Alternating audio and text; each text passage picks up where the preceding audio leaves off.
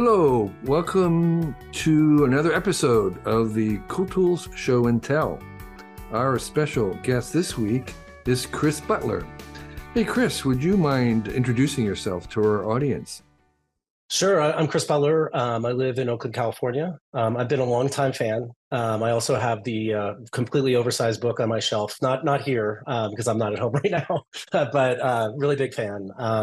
I guess if I were to use one way to describe myself is I tend to call myself the chaotic good product manager. And the reason for that is actually twofold. So I'm a group product manager in Google's core machine learning group.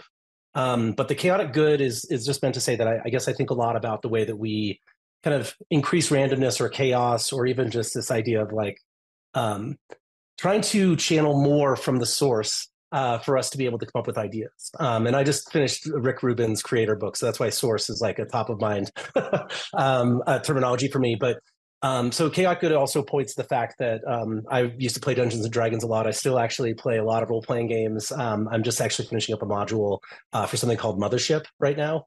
And so it's meant to be kind of this kind of a Easter egg for people that are geekier. They'll see chaotic good as the alignment within a Dungeons and Dragons game. But I also mean it when I look at my work, I try to do what's best for us, but also in a way that maybe injects some more interesting things into the world. Okay, that's really great. So chaotic good.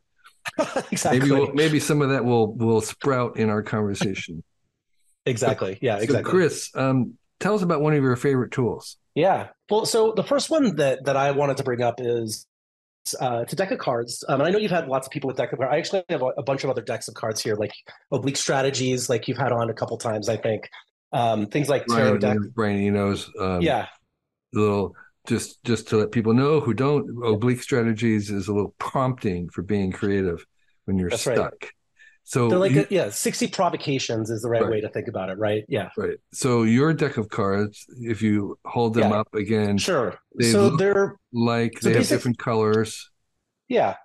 And kind of the way that you end up playing this game, if people are familiar with something called planning poker, it's used inside of the tech world that if we're trying to decide how hard a particular item that we want to work on would be, how complex it might be, what we do is we actually all, between developers, designers, product managers, anybody else that might be part of the process, we all kind of think to ourselves a number. And so in the case of planning poker, it could be just, in this case, delegation poker, it's 1 to 7. It could be the Fibonacci sequence. I think the best ones I've seen are basically 0, 1, and no idea, basically. I'm not following you. Sure. You think of a number. What are you going to do with this number? Why are you thinking of a number? Yeah. So when you think about the number, it's like how hard or complex the item is. And then we all basically either put down a card that represents the number. So 1. Down at the same time. So again, you're going really fast for me. Sorry. You have a bunch of people working on a project together, a team of some sort, and you're all going to rank or assign a number to the difficulty. Is that what you're saying? Yeah, the difficulty, the complexity, or the size of a particular work item, and we're all sitting around a work item. Is this a problem? You mean Yeah, I guess when we think about it, the work that I do inside the tech world, we try to solve really big problems for people. Sure. But then there's amount of work that's in some range of a couple hours to a couple days worth of work for an engineer. We want to talk about is it actually a couple hours, a couple days, or actually a couple weeks, right? So length of time could be a way to talk about this, right? Right. Everybody puts down their cards at the same time, and it's not interesting when everybody agrees. And the card is a proxy for the amount of estimating. That's right. So some people will do pure estimation. I think when we talk about people that are both technical, like engineers, and non-technical people, it's actually very hard for a non-technical person to do an estimate. So we tend to think about just complexity or difficulty, or just how big do we think this item is? And so what's interesting is that between all the different people that have laid down their cards, we didn't talk beforehand, right? We just put down a number that we thought represented the complexity or the difficulty. Right. And what we want to look for is actually differences of opinion. Okay. Because if, for example, one person puts down a 1 and one person puts down a 10, that means that we have a very different concept in our head of what this work item is. And so this is referred to as planning poker inside the tech world. Now, delegation poker. Again, you're going really fast for me. Oh, sure. Sorry. So what's the benefit of a card versus just putting down number down on a piece of paper? Either way works. The cards just tend to be a physical thing so you can hold them. That's why they call it poker. is because it's more like you're not telling everybody else what the card is that you're going to put down. And so I was kind of showing my hand as like a folded out set of cards, like you would like when you're holding a set of poker cards, essentially. That's right. Okay, but you could just everybody write down a piece number on a piece of paper. That's right. Yeah, or you could I'll throw out your hand, like number of fingers. Okay. All right. There's tools like Miro also have ways to do that actually inside the but the and you were saying it was a game. Where's the game part? No, so it's not a game. It's actually used to help build alignment between a team of cross-functional people that are building something, essentially. Right. And so that's planning poker. Everybody puts the number down. You have one person said 1, one person said 5, one person said 7, one person said 3. Yeah. Then what happens? Well, so what we look for is if everybody put down different numbers, we should now have a discussion about why we all think it's the number that we put down. So if a person put down 1, they'll probably think, oh, this is really easy. This is not a lot of complexity. It's something we could just do like within an hour. Person puts a 10 down, maybe they're like, no, this is going to take like weeks to do appropriately. And so what you want to look for is kind of a difference in opinion and way that those different people are thinking about the problem, essentially. So that's planning poker. When we talk about delegation poker, this is like an evolution of that. And we do this, though, to be able to talk about, like, how is it that between you and I, like, say you're my manager and I'm your employee, how much ownership I should take over this, or how much I should be working with you on that. And so the 7 cards, right, and I'm going to read them off. There's 7 different levels here inside the delegation poker, which are all different colors of the rainbow. If I put down a 1, it's that basically I will, I will tell them what to do, right? So you as the manager, if you put down 1, that means that you're just going to tell me exactly how to do it. And if I put down 1, it means I want you to tell me exactly how to do it. Number 2 is like sell. Like if you were the manager and you put down 2, it'd be like, I'm going to try to sell you, but really you're going to kind of do it my way, and vice versa. Like if I put down a 2, it's like, I want you to really just tell me mostly how to do it, but maybe ask for my opinion. And that goes all the way from 4, which is kind of the middle ground. And middle ground is agree, which is really like, we're going to come together and just build a consensus on how we should work on this, essentially. And then finally, 7 is basically, I want you to delegate this. So like if you were the manager, it would mean that you're just going to like, you're going to say, yeah, here's the task, you go do, or here's even the problem. You go do whatever you need to do this. I don't even want to hear about what the outcome is. You're just going to go do it. And vice versa. Like, I just want you to let me go and run with this, right? And so what's interesting, again, using that poker dynamic, is that if I'm sitting in a room between a manager and an employee and we put down vastly different cards, that's a really important conversation to have. And so again, it's not a game, it's more of a technique to be able to get at like misalignment. But I've also done this when I was a consultant at a company called Philosophy, which was like innovation and design consulting. We would use this with our clients. And so what we'd come up with is we'd say, for example, let's say there's a scenario where we need to change the color of a button in like a user interface or something like that. We would then ask them, like, do you care that much? Like, is this you should only tell me the actual color, or is it delegate, just do whatever you think is best and don't even tell me? But we'd also then ask other scenarios, like, well, so what if we try to identify a different customer, right? Or what if we try to solve a different problem, or we have a different strategy? And so you end up having like a whole list of these scenarios, and I'm happy to share like a list of scenarios that I've put together for this type of thing, but it really helps. I guess when we like a lot of things I think about is how do people work better together? And so this gets kind of all the gunk out of assumptions that we have about the way we should work with each other. And so this is by a group called Management 3.0. And they have a lot of other cool stuff. They have like improv cards, they have like blank cards, a bunch of stuff like that. But I found this to be really effective, especially when like talking to new teams. I haven't done it with like a manager, but I've done it a lot in consulting, where we want to make sure the client is getting what they want, basically, and to be interacted with the way they want to be, right? Because nothing kills a project more than like me going off and doing something and the client's, no, you should not have done that, basically. And how come we haven't done it as a manager? How come we don't use them as a manager? Well, so I think that in a lot of the places that I've worked, this type of facilitation stuff feels weird to people. Like I would say inside of Google, for example, getting people to do like regular retrospectives, some of the tools I'll show you today, like even the oblique strategy cards, like if I pull those things out, people think I'm insane. Really? So, like, yeah, well, I mean, it depends on the team, of course. Like there's lots of different people inside of Google, but I would just say like the teams I work with, they tend to be very technically minded, especially if they're like engineers, like really hardcore machine learning engineers. And this may be related to the fact that why do we do these things is because they create confusion, like temporary confusion for us. And the problem is that engineers, people that are more literal minded, that are really all about certainty, they can only take so much confusion.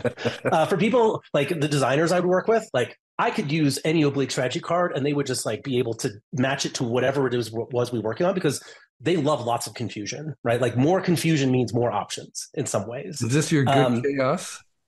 Exactly. So I'm always trying to like push the limits of like what is enough confusion in this situation, because when we have confusion, we try to now like create something new, right? And that's really amazing, I think, in some ways. Right. Yeah. So okay, so these are delegation poker. Is that what you called them? That's right, delegation poker, and they're by a group called Management 3.0. Okay. And you can get them. I can't remember the exact price I paid. I think it was like $30 or $40 for like a set. But I have like a bunch of these, and I've left them with clients as well afterwards, and they've really loved them. Yeah. Delegation poker. Okay. Yeah. So there's 7 levels: tell, sell, consult, agree, advise, inquire, and delegate. That's right. I Yeah. suppose And so if you were really cheap, you could make your own. yeah, you know what? They also, I think, sell PDFs of this. Yeah. So actually, I got the cost kind of off. It's actually only €8 for a full set. Okay. And I think I end up getting, let's see how many versions I get. I think I get about 5 hands worth. So you can have a discussion between 5 people. Great.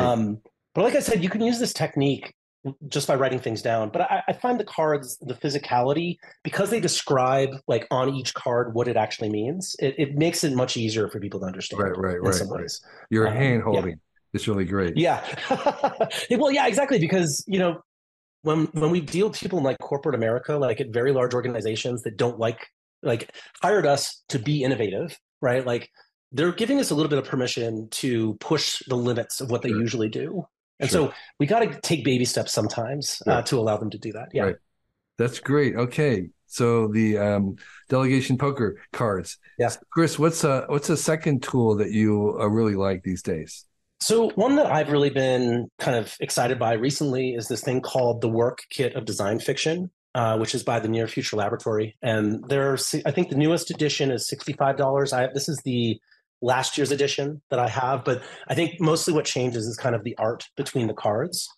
But maybe what like would be helpful to describe first is what is design fiction. Okay, design fiction is kind of this idea that when we're ever trying to understand what our values are today, you know, like what do we think is actually good? What do we think is bad? Where do we want technology to go in some way? Design fiction is this idea that we're going to jump into this old janky time machine. We're going to go like 20, 30 years in the future. But we're not going to go to like the shiny, you know, white walls, everything's glass, everything's like transparent displays for some reason, which sounds horrible for usability, but like all these like really beautiful envisionings of the future world with technology, which is usually like Samsung marketing materials, right? But then there's the opposite, which usually shows up in science fiction, which is like dystopia. And it's usually like cyberpunk, like all those different genres end up being like very much about like the worst case scenario.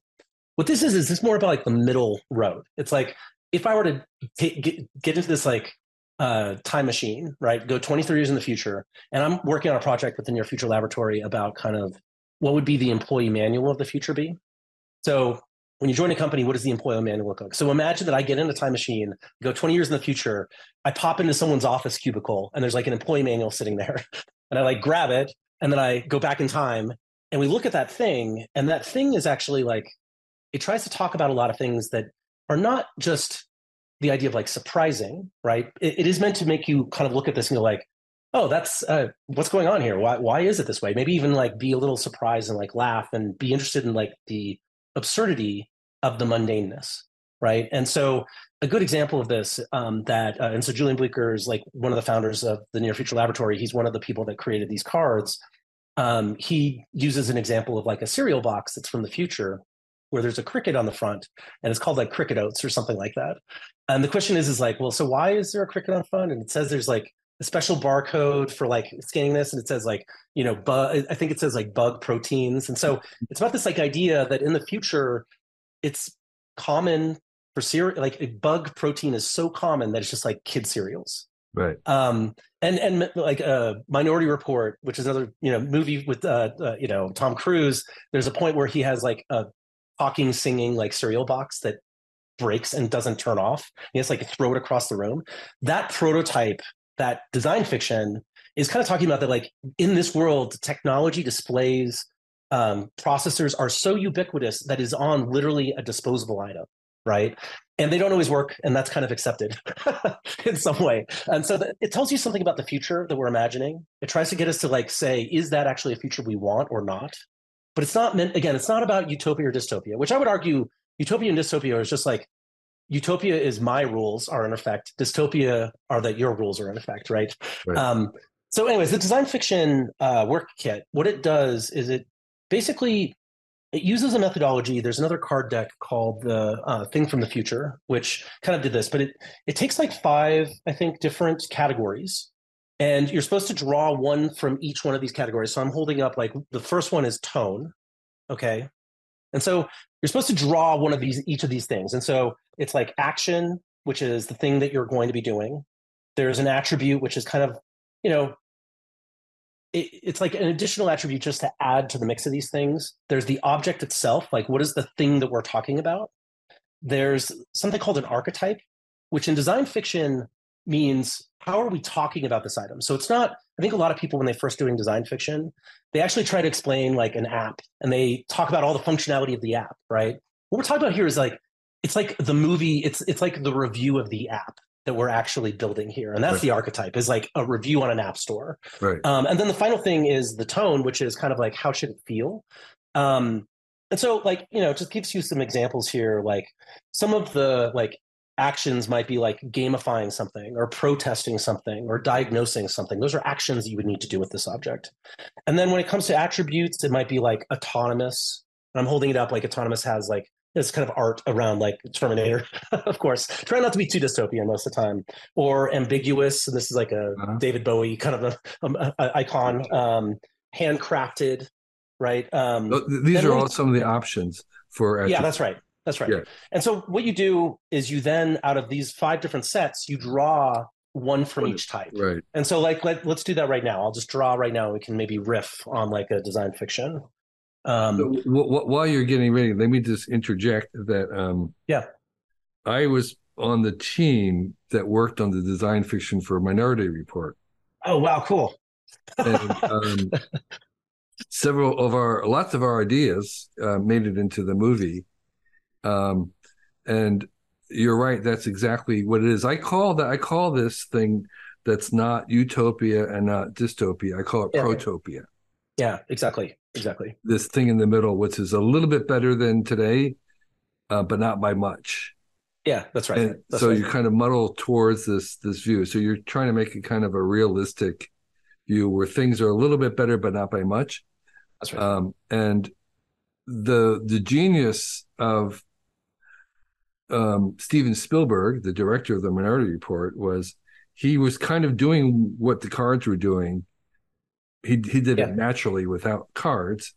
Yeah, sure. But he would get, a bunch of future-oriented people like myself were in the room. And if you ask him about the future thing, we'd do these kind of hand-waving things. He says, no. I want these specific things. Yeah. I want to know the bed. What does the bed look like? What do people have for breakfast? What kind of music do they actually listen to in the evening? So it was very, very specific. And I don't think that a lot of us had ever been asked those kind of questions before. Yeah.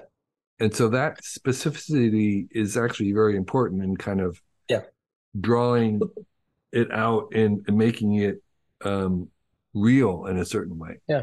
Because we can then start to talk about like the externalities of this thing. Right. Like once it's a box, we can say, well, this box now has to be purchased from somewhere. Right. It has to be used. It has to be maybe thrown away or recycled or whatever. Right. So anyways, Minority Report comes up for a lot of different reasons when it comes to even the UX, right? Like, although Gorilla Arm is a thing where you can't keep your hands up for that long, Tom Cruise is very in shape to be able to do that type of thing. Right. But so actually like Julian Bleecker, he spent some time with like Bruce Sterling at Art Center. And so this idea of like, what is a design fiction kind of came out of those discussions, right? And so they also call them diegetic prototypes, but it's meant to be that you don't know fully what is going on and that it's supposed to be surprising and then make you ask questions about that. So I think that's awesome. I mean, anyways, Minority Report is an amazing example of that type of thing. So in this one, what we got was we got a carbon-based CPG, so consumer packaged good, that is forbidden, that is deep faking something, and it's a social media ad for it. Okay, so the archetype is a social media ad. So like if I were to start kind of like brainstorming some of these things, right? And I'd love to hear what your thoughts are. Do you have one you want to go with first, or I'm happy to start? No. Go ahead, keep going. So like maybe one of the things that you might find in like the deeper, darker parts of like the Facebook of the future is essentially this idea of, I'm trying to think, it's like maybe an additive to your fuel, right? It's a CPG type of thing. It's about carbon-based issues. But what it does is it makes your fuel actually not look like fuel when it comes out of a tailpipe. And so this is like a social media ad about like, have you not been able to afford the latest EV? So now let's make your car at least not smell like a regular like fossil fuel burning car. And so this is an additive you end up adding to your gas, right? And so the social media ad maybe talks about like, I was never able to get like, I can imagine some guy with like a hot rod. He's like, I was never able to get a date to actually like go out with me more than once because they knew I still had like a carbon-based car. But now, I'm able to get away with it. Something like that, right? And you can even go further than that, right? But that's the point of these, is that I think like I've done things from the future. I've done these. And if I'm thinking about like a future world, like that one about the employee manual, there's a lot of discussion about the idea of like, what does it mean? And I actually have another deck of cards by the Ready, which is all about like tensions and practices inside of organizations. What was that? What's that one called? It's by the Ready, which is like a organizational Aaron, consulting group. Aaron Dignan. Yeah, and so practice and tension is about things that happen inside of the organizations. So I'll mix those cards with these cards, and then what we end up. And by the way, there was one time I just like used every card deck I had, and we had like 15 cards. It was unmanageable, but what we start to do is we start to then create a bunch of these objects, right? So like inside the world that I'm thinking about for like the employee manual is that, there's this real tension between the fact that everybody should be replaceable, right? And that's job role descriptions, ladders, the way you get promoted is all about replaceability versus this like embodied unique experience that I have. And so which of those ends for different things ends up happening in this future?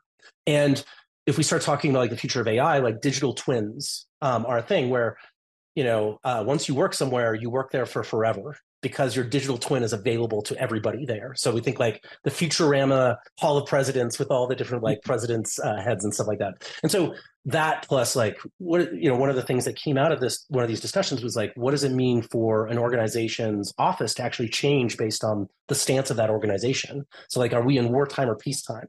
Like, are we learning or exploring, or are we like executing? And what does that do to the workplace? Like, what would you do to actually change that? So I use these cards and doing like working sessions with a group of people where we'll create, over the course of an hour, right? For people that are used to this type of thing, we can do 2 to 3 rounds, 5 to 7 people.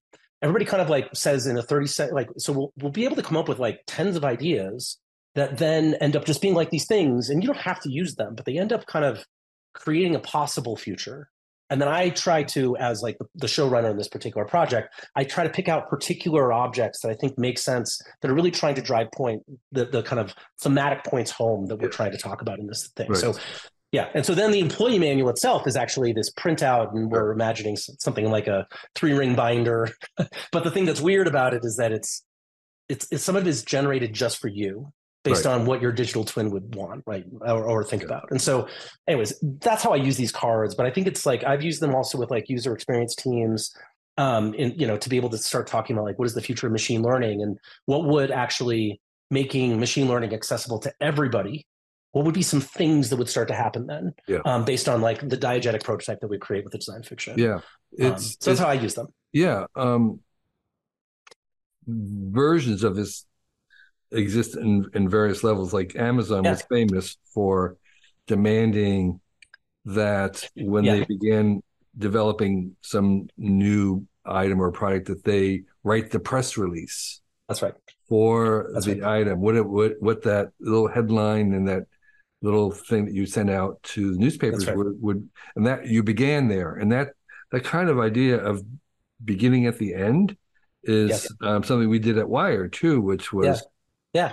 start with what the cover says and the headline, and then That's so work cool. backwards because you're going to have to write the headline eventually. You're going to have to write the press release eventually, and you find that the writing of it is clarifying to what the invention is or Yeah. what the thing you're trying to make, and that kind of starting at the end and working backwards is actually very powerful. Yeah. And that's a little bit what the cards are Yeah. doing in some ways.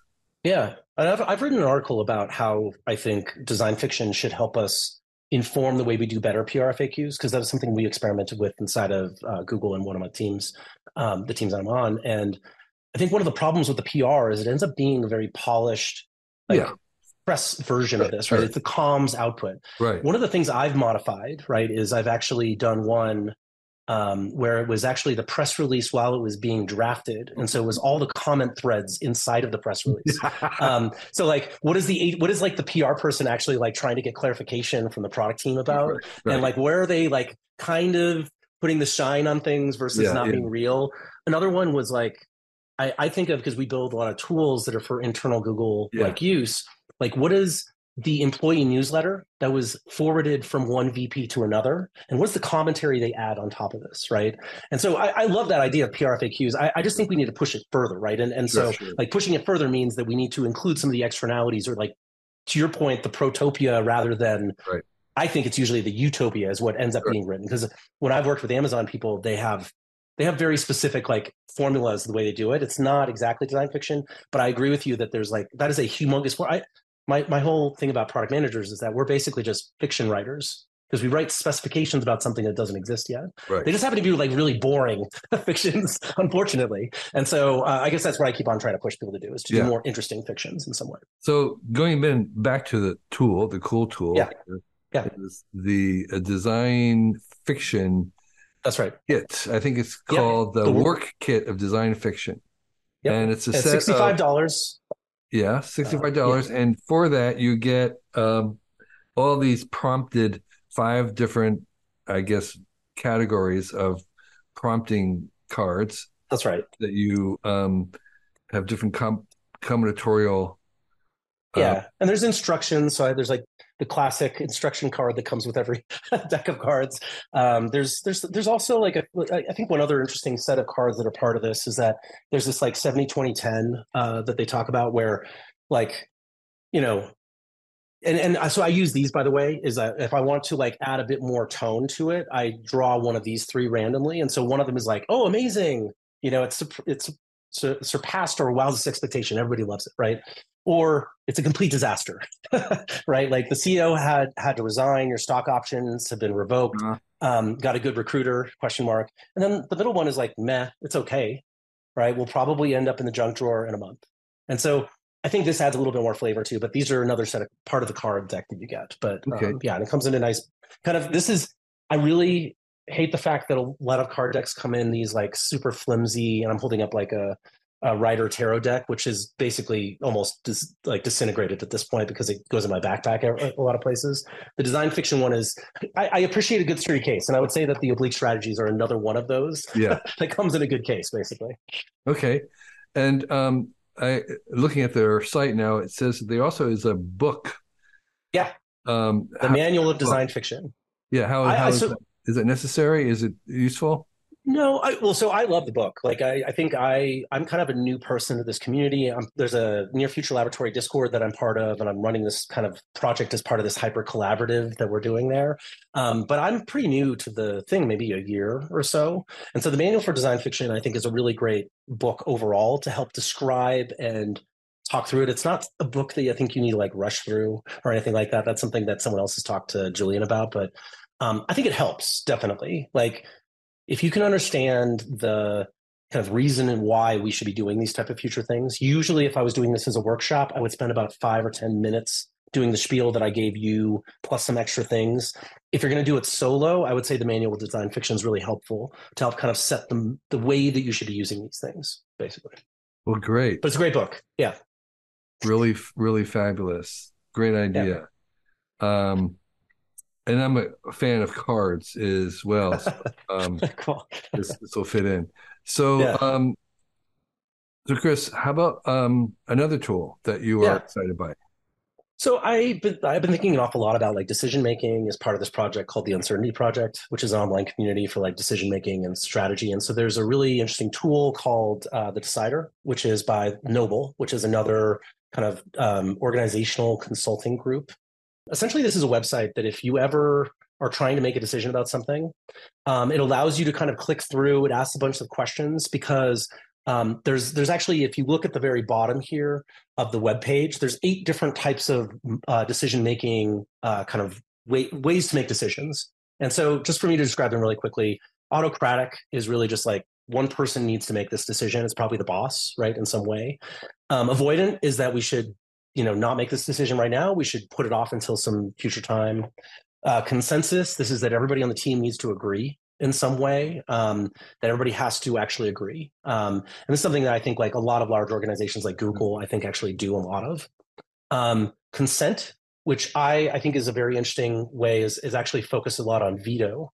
So like not everybody has to agree, but it's if anybody vetoes, then we can't do this decision. So it's a kind of the opposite way of consensus is the way I think about it. Consultative is really just like trying to get as much of a kind of understanding of people. I think one thing that's interesting about this is that I still think of consultative as something that you should be doing in a lot of decisions anyways. And I think there's actually, and I've written an article about this, but like I think there's a big there should be a separation where right when we know we need to make a decision, we should decide how we're now going to decide, which I think this tool is helpful for. Okay. So there's 8.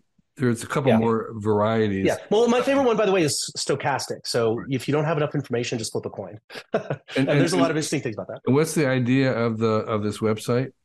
Yeah. So if we were to like say have to make a decision about something, I'll press the start button here, and then it asks some questions. Like first question, is this an urgent decision? So like let's say that we were trying to make a very urgent decision right So now. So we'll say yes. is this thing trying to help you decide what Yeah, kind of decision, what of the 8 that's right. varieties that you're trying to make?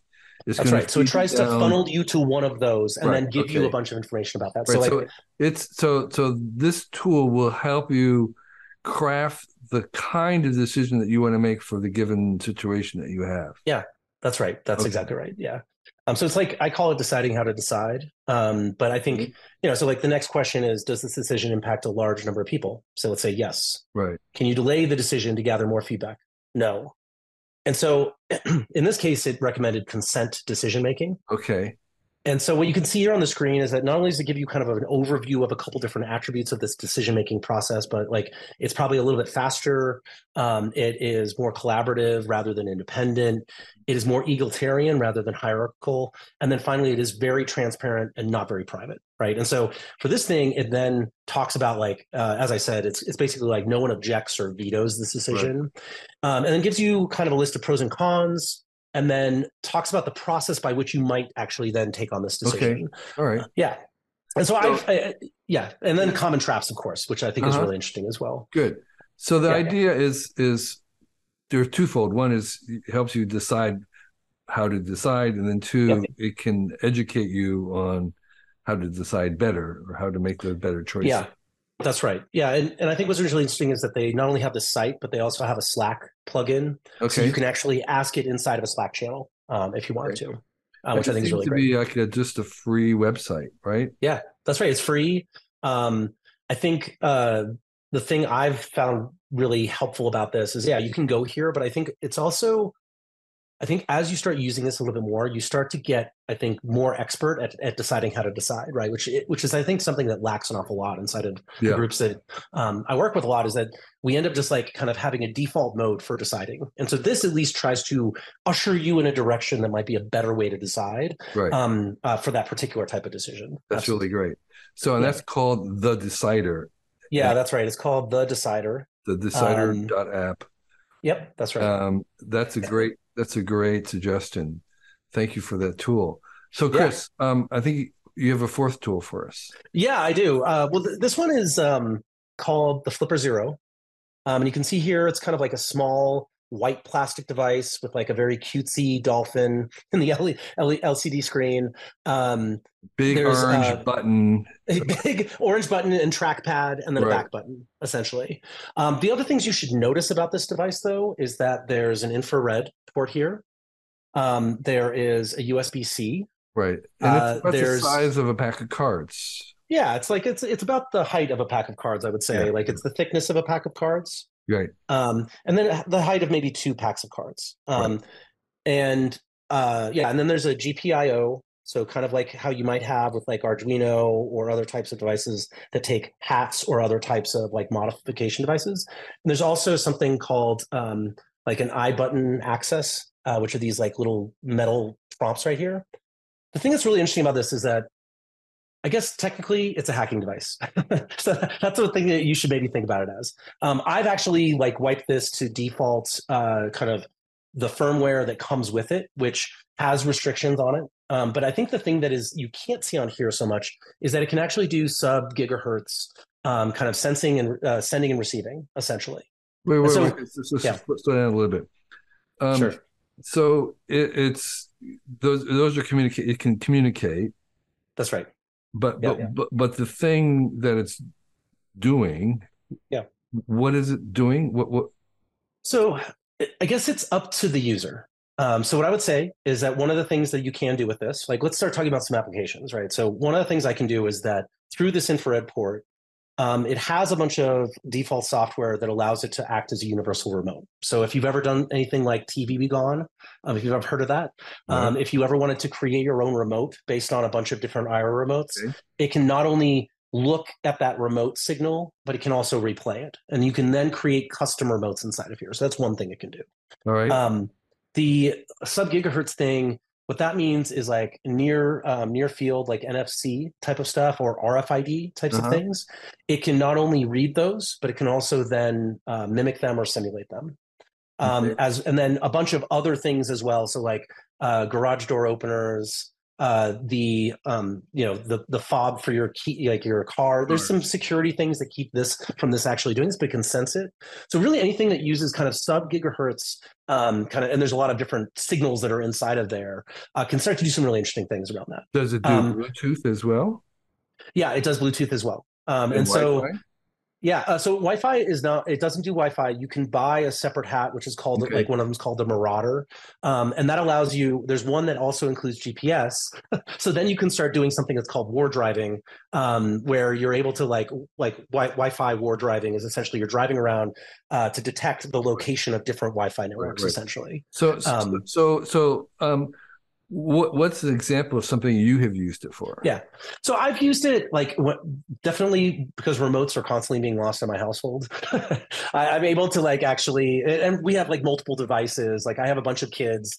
The Apple TV device remote is small enough to be able to fit in places that are very hard to find later. So that's maybe less of an example because it's more of a Bluetooth example, Yeah. but like the TV one is another one that gets lost all the time, right?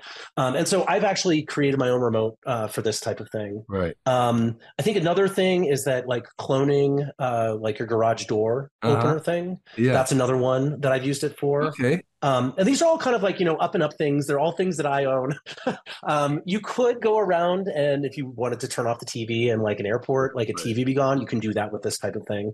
It also has like an app platform. And it's kind of a Tamagotchi. So this dolphin that you saw earlier, there's like a whole kind of thing about this dolphin doing things and Uh-huh. being the mascot for it. So it's a little cutesy as well.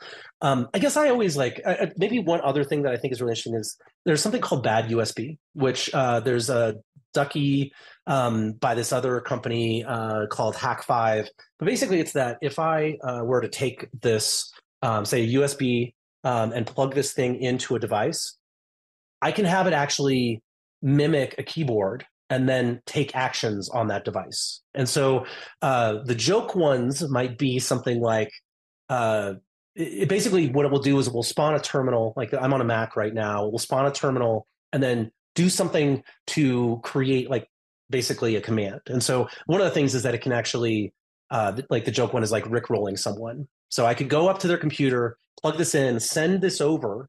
It will in the background like create a terminal, run all of this script, and then when they get back on their computer later, it will rickroll them. as you can imagine, there's a lot of other things that this type of USB device can do. And so there's a whole library of things that are out there. But I would say, like, for people that are doing like penetration testing, if they're doing like security audits, like any of that type of thing, this is one of those things that you can kind of bring around. Now, there's lots of, I just want to be very clear. I just think this is like a really cool device. When I saw Terminator 2 and I wanted to be like John Connor with like the ATM machine, I always love these types of devices. And I have like another one, which is like a watch for like Wi-Fi cracking Uh-huh. and stuff like that. And so I just love these types of devices. It just feels cool and fun. And I've been able to teach some of my kids about like, what does it mean like when we talk about infrared? What does it mean Right. when we talk about these other things? So they also have, I've tried to teach them how to pick locks as well, if you can imagine. But like, I mean, I'm one of those people, I guess the chaotic good product manager. I used to make red boxes when I was in high school, Mhm. and I went to 2,600 meetings. Mhm. And actually, that's one of the things that I think is really funny is because this is like an app platform, there's actually DTMF player as well. I don't know what Um, DTMF is. so it's just I forget what the exact acronym is, but it's basically like when we used to have signaling from a phone where we were pressing digits and it would make a tone, Oh, essentially. okay. Not rotary where it was more about Right, clicks right, and that right. was a different Push type of push button. mechanism. Push button Yeah, type. exactly. Push button. And so like what you can have here is you can actually have like I'm just showing like the app, which is like the dialer, Okay. right? And so I don't know if it's going to come through here, but can you hear that at all? I don't know if my noise cancellation. The thing that's really cool is that like I have also a red box one. So you can see here that it will simulate like putting a nickel, dime, or quarter Right, into a right, right. payphone as of like again, this is like 20 years ago, 25 years ago, 30 years ago. Yeah, when you can find a payphone. When's the last time you saw a payphone? When you could find a payphone that would actually take quarters Right. and then actually use this type of system. So I used to make red boxes a very long time ago out of Radio Shack phone dialers. And then Hallmark cards started to have things where they would replay Right, sounds. And right. so we went to that inside of a Radio Shack enclosure because it was easier to actually build that than to like buy a $20 like Radio Shack like dialer thing. So Sure. anyways, I just think like stuff like this is really cool to me because it's just like fun. And actually another thing that's really funny is that like I guess the question is always like, will it actually play Doom? And you can see here that like it can. It's not very good. Yeah. Like if you play it, it's like very ASCII version of this Uh-huh. type of thing. But Uh-huh. it's Doom. And so but I love this because I think also for me, like I said, I think there's a lot of cases where when we get locked into certain types of devices where we don't know what like the remote is, this is one of those things where you don't have to go and buy that like expensive remote anymore. You can just find out what is the way that this works and then build your own, right? You can find other devices that will be stronger when it comes to IR, absolutely. You can also find specialty IR devices that do different things. But I just loved like the versatility of this and the coolness of it is I think the way that I would put it. Right. Cool. Um, So again, yes, that's called the name of that again the is Flipper Zero. the Flipper And Zero. yeah, I'm just looking up if they're so one of the problems was that because they were okay, so It's you like cannot $169. yeah, if it's assembled. And then so like the one problem was that apparently like some of the shipments were being stopped. Um, and it was because of the fact that like these things like if in certain cases you should not be accessing certain types of radio frequencies. And so in the firmware that this ships with, it has restrictions on when and what types of things you can do. Now, if you go and look on the internet, there are a bunch of GitHub repos that are alternative firmwares that do not have that restriction. And so and that's what I'd say. But it's like there's just like I love the idea of developer communities that are around these things. That kind of like hacker ethos of like I can figure out what's going on with this thing. It makes Yeah. it it's not always the easiest tools to use in comparison to other types of like say like IR or other types of like things. But I could like the other thing I could do here is I could clone my employee badge, for example. Now, there's a bunch of other reasons why I would need to have my actual badge there because I'd need to show it. But there's some interesting things like that. So, anyways, I just think it's really cool and it's really fun. There's a great developer community around it as well. So that's kind of the Flipper Zero. Flipper Zero. Okay. Yeah, Well, thank you for those. Those are yeah, very, very invigorating, inspiring choices. things I didn't know about. Thank you again for Yeah, you're welcome. letting us know about them and for volunteering. So tell us about is there a project you're working on that you Yeah. want to share, or a passion that you have, or something that you would like to take this opportunity to tell us about? I mean, I guess I've been starting to think about my career as like an octopus. And so there's a lot of like tentacles that are all doing their own thing. And sometimes they assemble into something that's like centralized.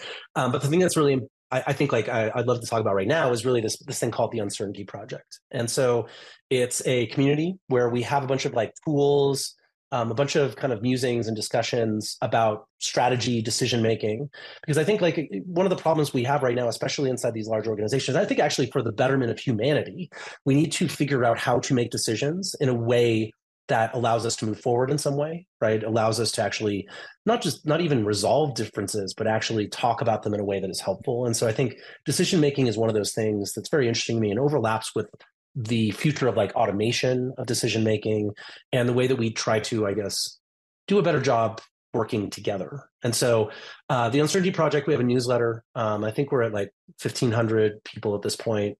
And we're going to start doing like more workshops and talks and stuff like that. But it's really just like a great resource if you want to like find out about a bunch of different things, like the randomization discussion that we were kind of having a little bit earlier. Like I've done talks and talk a lot about these like randomization kind of utilities inside of decision making. And so I've written an article there about how I use randomization instead of decision-making processes and things like that. And so, anyways, that's what I would love for people to check out. And I'd also love to be connected on LinkedIn or if people are still going to Twitter and X when this comes out, I'm on there as well. But I'm happy to connect on LinkedIn and definitely just chat about any of these things. I mean, I probably showed you only the ones that I actually showed as far as card decks. It's probably like a quarter of my card deck set. And that doesn't include like RP, like role playing game card decks and like other types of things like that. So, anyways, I'm a huge fan of these types of techniques like you are. And so, anyways, I'd love to connect on that. There's not really a great community that's huge on this type of thing, but I keep on finding like little pockets of people that have this. But I have like a whole plastic bin Sure. where I keep all this stuff. And again, that's called the Uncertainty Project. Yeah, that's right. And the idea here, this goes back to your good chaos, where you're trying to, what's the word? Yeah, well, and trying to Exercise the uncertainty rather than to yeah, eliminate it. yeah, that's fair too. Is that like so? It's the uncertaintyproject.org, and I think the reason why we called it the Uncertainty Project is that I think people, especially in the tech world, feel very certain about the future, right? Like they have a roadmap or a plan. They tend to be very directed. There's like one right way to do things. We're all super smart. So the way we think about things must be the right way to do things. And I think I want people to question that. And I want people to allow for uncertainty. Now, it doesn't mean everybody deals with uncertainty in the same way, right? But I want people to consider more uncertainty because I think maybe this is like the mission, right? For me, is that I think some of the worst things in the world happen when people are very certain about something, right? They're certain about the situation, they're certain about another person, they're certain about that other country, whatever it is, it's about the certainty you have about someone else rather than allowing for curiosity, allowing for like compassion and other things that allow you to, I think, in some way, not just think you're the one right way to do things. Right. I have a little piece of advice which I got from Tim Leary, which is you're only as young as the last time you changed your mind. Yeah, exactly. So learning how to change your mind sounds like it's an optimal thing for this Uncertainty Project. That's right, and I don't think we should be scared of that, right? Like if you are wrong, like product management as a practice, I kind of think of product management's motto as we are wrong today, we just don't know how yet. Well, it sounds a lot like the lessons from Ed Catmull's book Creativity Inc., which was about Pixar. He says cool. Every single movie sucks. The start that exactly, and their entire project management that's right, is to unsuck the movie. That's right. It says inevitably it sucks. The first version of it is just terrible. It doesn't matter what it is, and their job is to try and make it suck less That's as they right. go Well, along. and that's the brain trust meeting, right? That you're talking about, where it's somewhere in the range of like 30 to 70%, right? It's not like brand new where there's no decisions, and it's not like so done that we're not going to make any changes, right? It's kind of in that realm. And I don't know. I mean, I think there's another, maybe this isn't really another tool recommendation, but maybe it's like there's a group online that's called like 1 page, 1 hour. And you can kind of look it up, but it's this pledge that you make that if you're ever going to write anything where you work with other people, you only do 1 page at the most, and you only spend 1 hour doing it. And the reason why that is valuable inside my world is that when I first got started in product management, I wrote like a 600-page specification about how to do meeting requests for Hotmail and MSN Calendar and Outlook and Exchange. Mm-hmm. And Lotus Notes was around at that point too. And so that's crazy. Like I probably you should not as a PM get to that point that you have the 600-page spec without talking to people. You should write 1 page in 1 hour and then talk to people. And so anyways, I love that story about the brain trust too, because you're absolutely right. We want to talk about the work. We want to talk about the work direction and the work as something that is actually kind of a thing in itself, right? And maybe that's why I think the book about creativity by Rick Rubin, I was just kind of listening to, was really interesting to me. Is that I guess I think a lot about like embodied experience of creativity, like how does it feel to do something that's creative? But he talks about more about that the work has to exist out there, and that work is separate from you. And I think there's some interesting things about that. So I've been just trying to like process and think about like how does that change the way we talk about these things that we build and make, right? And so anyways, yeah, I totally agree though. Like we should be less certain and we should change our mind more. Absolutely. Well, so that's called again the uncertaintyproject.net. Org. Okay. .org. Yeah. .org. Yeah. Head over there for more of uncertainty. And Chris, it's really been a pleasure. It was a lot of fun. Thank you for these really cool tools. I really appreciate it. And our readers will as well. Thank you again. Yeah, thank you. No, it's a real honor. I mean, again, I've been following you for a very long time. I still have a stack of first issue Wired magazines and what technology wants and things like that. And so anyways, I've just always been a big fan, and I love this community too around tools. So thank you for doing this. I really appreciate that. And thank you for having me. You're welcome. Okay. And have a good year too. Yeah, have a good year. Alrighty.